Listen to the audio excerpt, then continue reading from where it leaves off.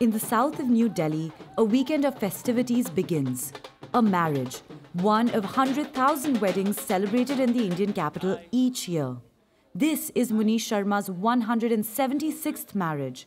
As a wedding planner, he must keep a close watch on every detail. Pick that up, be careful. Munish had only 6 months to organize this wedding. And the security of the location and guests is his top priority. People are ready in suit and boot and they come, they are not the guest. They have food, they take drinks and they go away. They are not the guest of the weddings.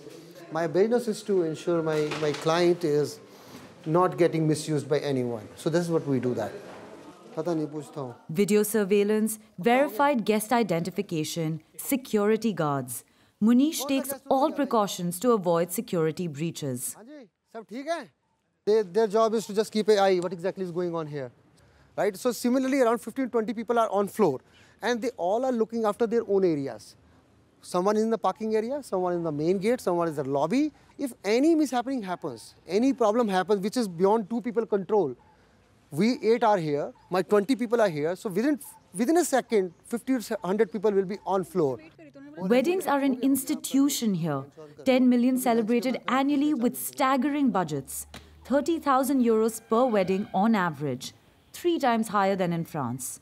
And the number of guests can be excessive. In India, a typical wedding goes 300, 400, 500 people sometimes.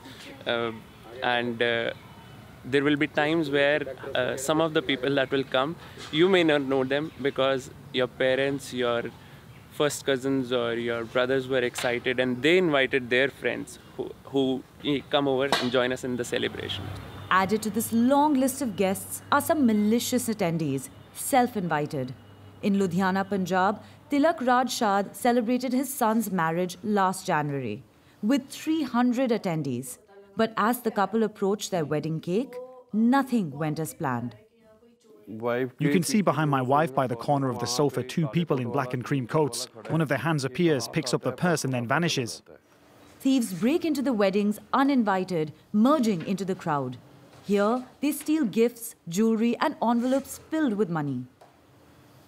Within 30 to 40 seconds, we realized that the purse was missing. We alerted everyone, but no one could find it. No one could tell. More than 8,000 euros in cash was stolen that evening. The Ludhiana police continue to follow the case closely. And in charge of the investigation is Inspector Hardeep Singh. Since October, marking the start of the Indian wedding season, the police on the ground have analyzed these gangs and their modus operandi. Marginal a few years ago, today the phenomenon is growing. The thieves guess where there will be a lot of money. They find out where the wedding venues charge 21 to 26,000 euros for one night.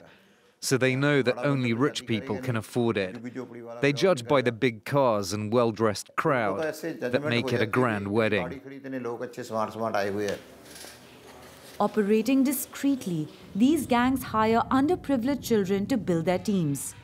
More than 1,000 kilometers away, in the state of Madhya Pradesh, we met Vivek, a pseudonym to protect his identity. He was previously enlisted in a wedding gang. We were trained for about a month. After training, we would go to the weddings to steal. There was an older boy with me, sort of my friend. He would teach me how to steal. I told him that I won't be able to manage.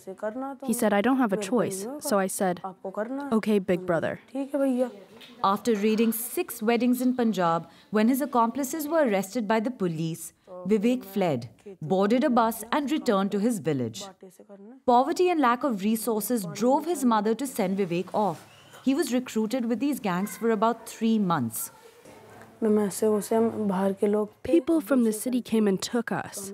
They got permission from my mother. Our condition was bad. We were living in a slum. There was nothing at home.